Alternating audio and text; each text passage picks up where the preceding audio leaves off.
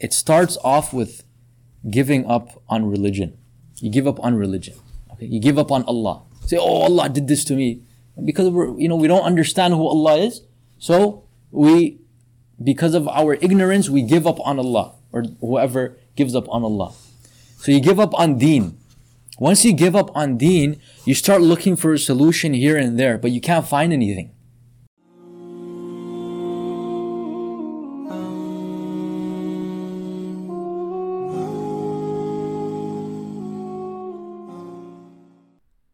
Assalamu alaikum guys, welcome back to another episode of Kalam Qalbi, and today the topic is mental health, and of course we brought on a special guest. I'll tell you a little bit about our guest. He received his bachelor's degree in social work from Ryerson University.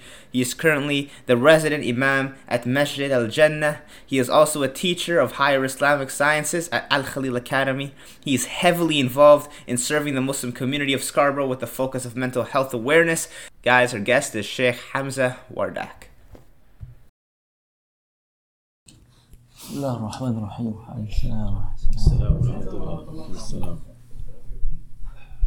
It's a mental health episode, so we all came.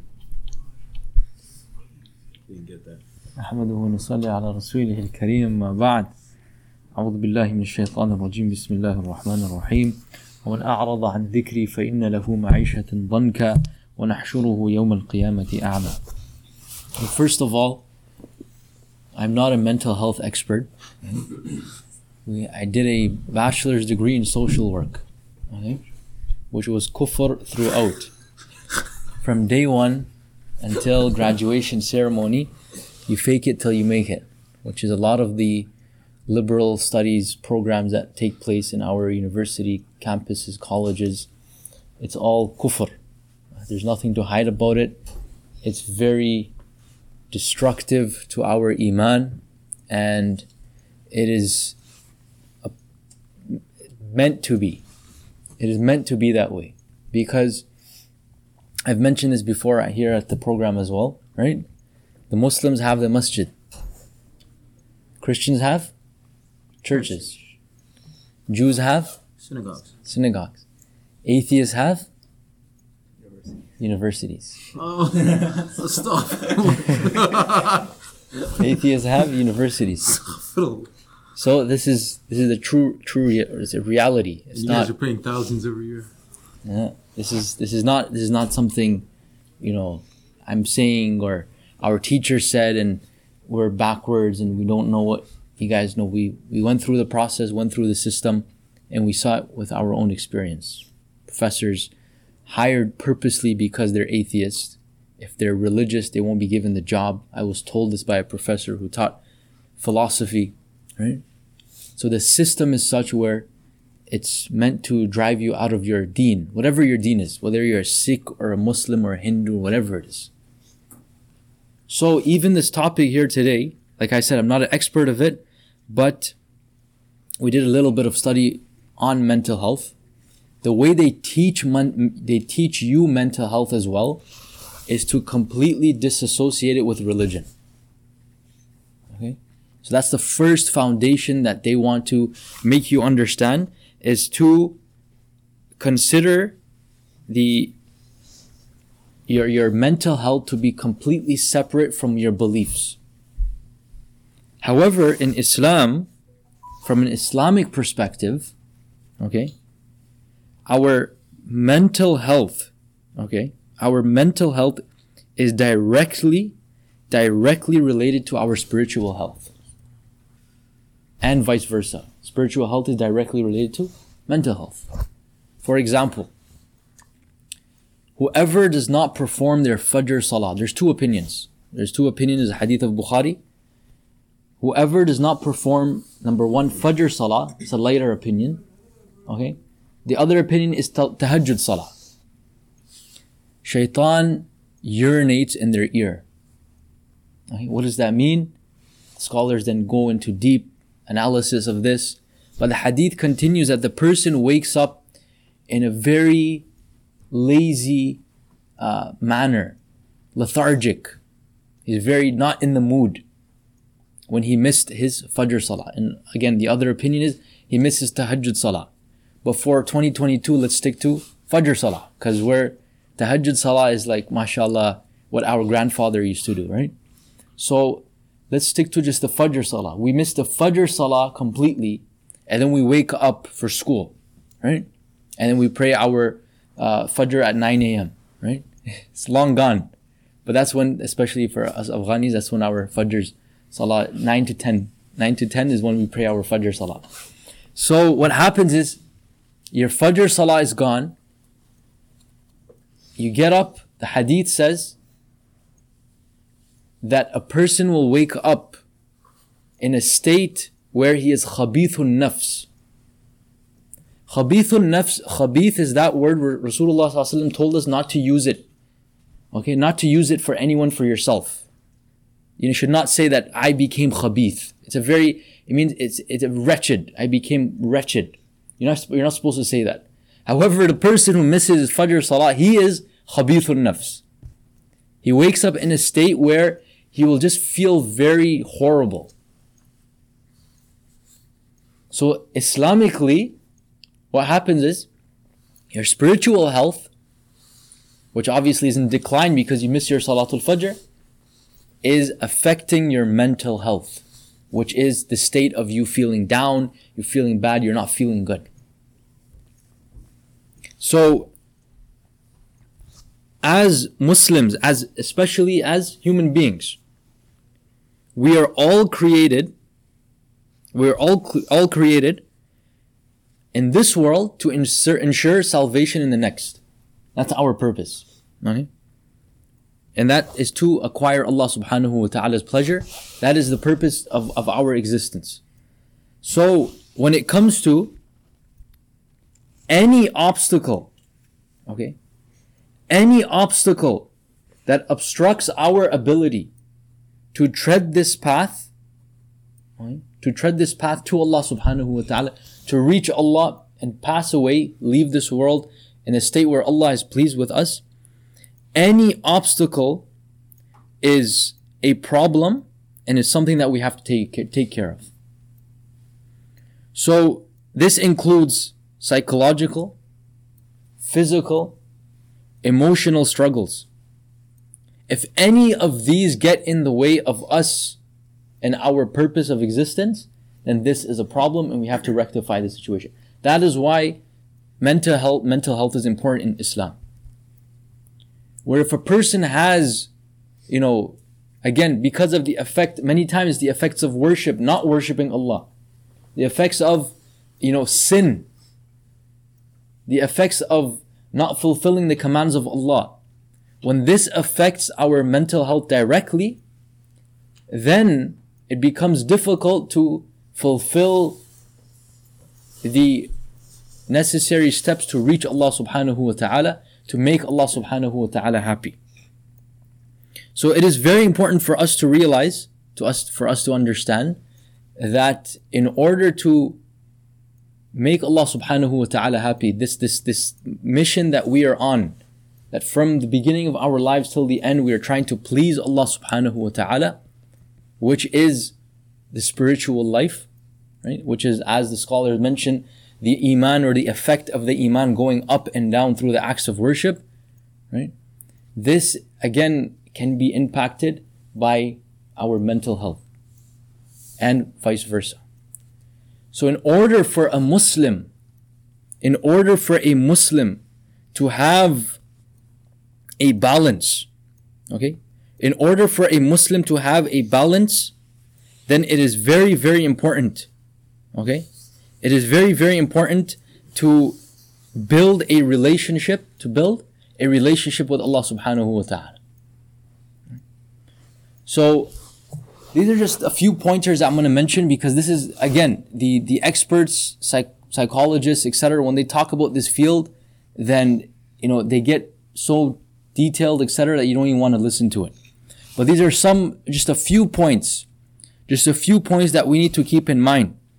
That as the scholars mentioned, if one knows his mind, if one knows the state of the mind that he is in at that time, then one will know his state between himself and Allah subhanahu wa ta'ala. So we have to, in order to achieve, the closest thing to perfect mental health, we have to be up to par in our worship and our duties and our responsibilities with Allah subhanahu wa ta'ala. It is very obvious, it is very clear that the problems that we are facing today, right, with regards to mental health, whatever it is, right, it is because of the lack of connection with Allah subhanahu wa ta'ala. It's very simple. You cannot separate the two.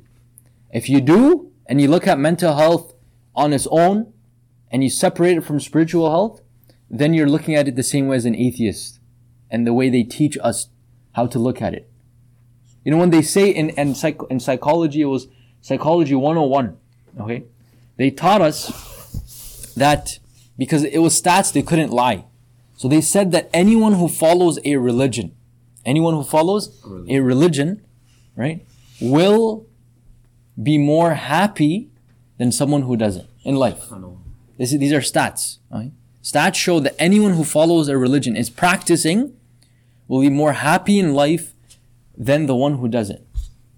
But just because the professor himself was atheist, he had to add, right, his own footnotes, which he should have got a foot in the head for, right? He added his own footnotes and he said, it's because of the fact that people in religion have a social surrounding. So when they interact with one another, like this program here, right? You feel and I feel comfortable that we sit together, we're part of one community, etc. Right? But he's trying to say that religion has nothing to do with it. As long as you have social gathering around you, you have some social surrounding around you, you have a family to get to talk to, you have friends to talk to, you will be fine. So it's not actually religion that has to do with your happiness.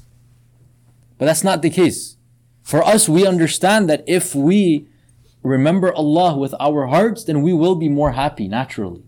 Right? It's a promise of Allah subhanahu wa ta'ala in the Quran. Only through His remembrance can the hearts find peace. Whoever turns away from the remembrance of Allah, his life will be very narrow, very tight, very difficult, full of anxiety, full of stress. That's why majority of the people that turn away from Allah subhanahu wa ta'ala, right? Eventually there's that one time in their lives where they end up giving up on everything. Right? So this was just a few weeks ago. We were with a very great doctor in Chicago, Dr. Hussein Abdul Sattar, and he mentioned this to us because the topic of suicide came up. It's very common. We have at Masjid al-Jannah, we have a number of brothers in our committee who work for TTC. So as you all know, suicide is not allowed being broadcasted on the news. Right? How many people committed suicide? But they will tell you that it's happening on a weekly basis, people throwing themselves in front of the subways at the TTC stations. But they quickly obviously clean up everything and carry on with life. So the doctor was saying, he said something very profound. And he said that it starts off with giving up on religion. You give up on religion. Okay? You give up on Allah. Say, oh, Allah did this to me. Because we don't understand who Allah is. So because of our ignorance, we give up on Allah, or whoever gives up on Allah. So you give up on deen. Once you give up on deen, you start looking for a solution here and there, but you can't find anything. Because Allah told us when you are in calamity, you run to Him. Right? The Sahaba who were in the calamity, وَظَنُّوا أَلَّا مَلْجَأَ مِنَ اللَّهِ إِلَّا إِلَيْهِ. Right? Every night with the last dua we're supposed to make, لا ملجأ ولا منجا منك إلا إليك. Allah, there's no running away from you except for coming back to you. There's no place of safety except for running back to you. So anyone that gets distant from Allah, the only solution is to come back to Allah, not get more distant. But what happens when you give up on deen, when you give up on religion, when you give up on Allah, you became completely distant, the most distant you could ever become. Then what happens is you find no solution elsewhere. Then you give up on your close ones. You give up on family. And what happens is you're working, you're going to school, etc. And you're like, I just feel like a hamster on a wheel every day doing the same thing. You give up on your job. You give up on your school. Then what happens is, when there's nothing left besides your life, you give up on your life. And then they go, Allah protect us all, and throw themselves in front of the subway or whatever it is. So he said it's the disease. It's not the symptoms, it's the disease. It's a disease that our whole society is going through. Majority.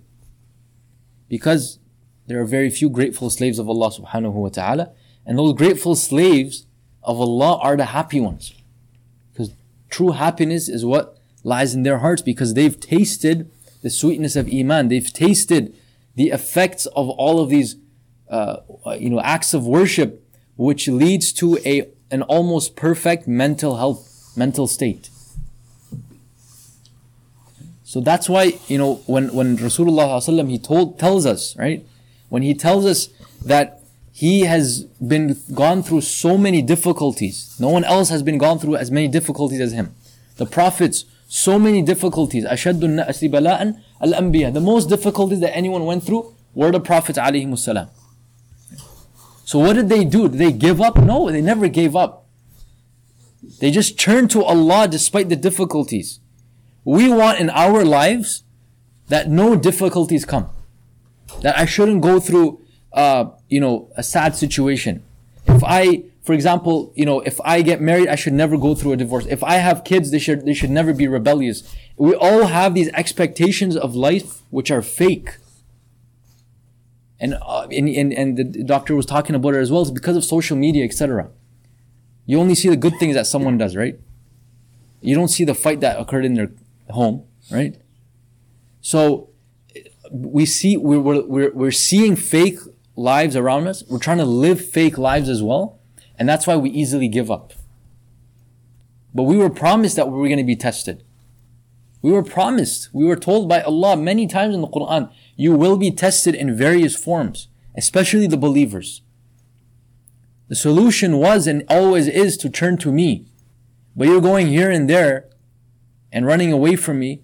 You're just, digging your grave further.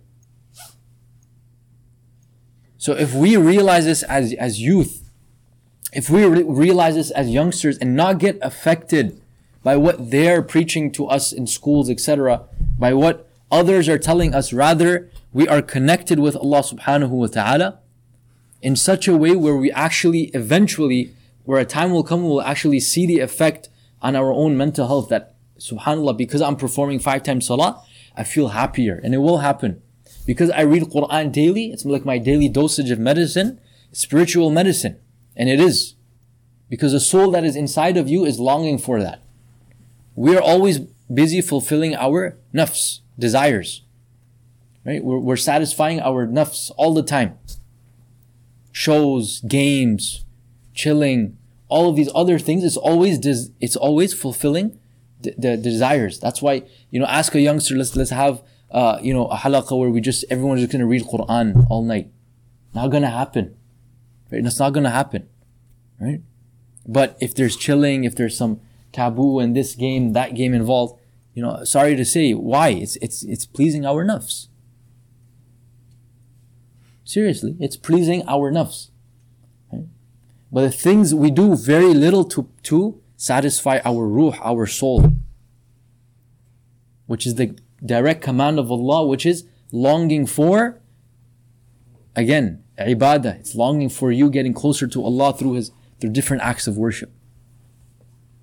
So, make this a point, as my brother mentioned earlier as well, the dua to be read after Salatul Fajr, the different adhkar, the different, verses of the Quran that Rasulullah ﷺ used to often recite.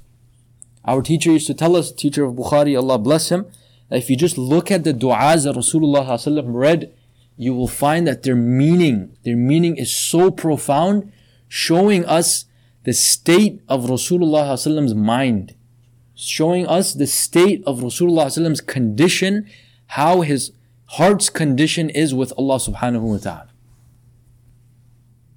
And we're told to be like him. This is the month he was born, right? What's a lot of people doing? Dancing around, shaking their heads and reading salawat, or even more, reading stuff that's not really recommended, right? That's what they do. They're considering that to be the way to claim our closeness with Rasulullah sallallahu alaihi wasallam. However, true love for Rasulullah sallallahu alaihi wasallam is what? Following him. So it's in the Quran, it's in Hadith, it's in the Arabic proverbs that the true lover, he follows his beloved. And we have to learn the condition of Rasulullah sallallahu alaihi wasallam, his state, what state he was always in. And I'll just end off with one reading from how he sallallahu alaihi wasallam was, how his basically his psychology, how the mind of Rasulullah sallallahu alaihi wasallam worked. That he was such that his caution was represented by four things. Rasulullah sallallahu alaihi wasallam was cautious. Naturally he was just cautious for four reasons. Number one, he would do what is good so that it may be an example to be followed. He would do what is good so that it may be an example to be followed. Number two, renouncing what is bad so that it may be avoided. Number three, exerting his judgment to improve the condition of his ummah. If we bring these things into our lives, right? If we're worrying about others, making an effort to help others, to assist others, get others closer to Allah, Allah will take care of you. Wallahu fi auni al-abd ma kana al-abdu fi auni akhi. Allah is in your help. Allah is busy helping you as long as you are busy helping someone else. And then number four, he would do for his followers what combined for them the good of this life and the hereafter.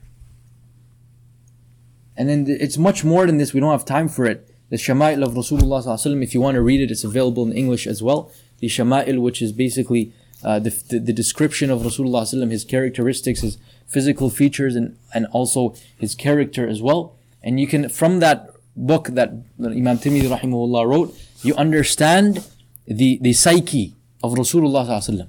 You really do. You understand, wow, this man it's not just his mission. It's not just the companions that he prepared. But there was something that the companions would see in him as an example and then bring that into their own lives.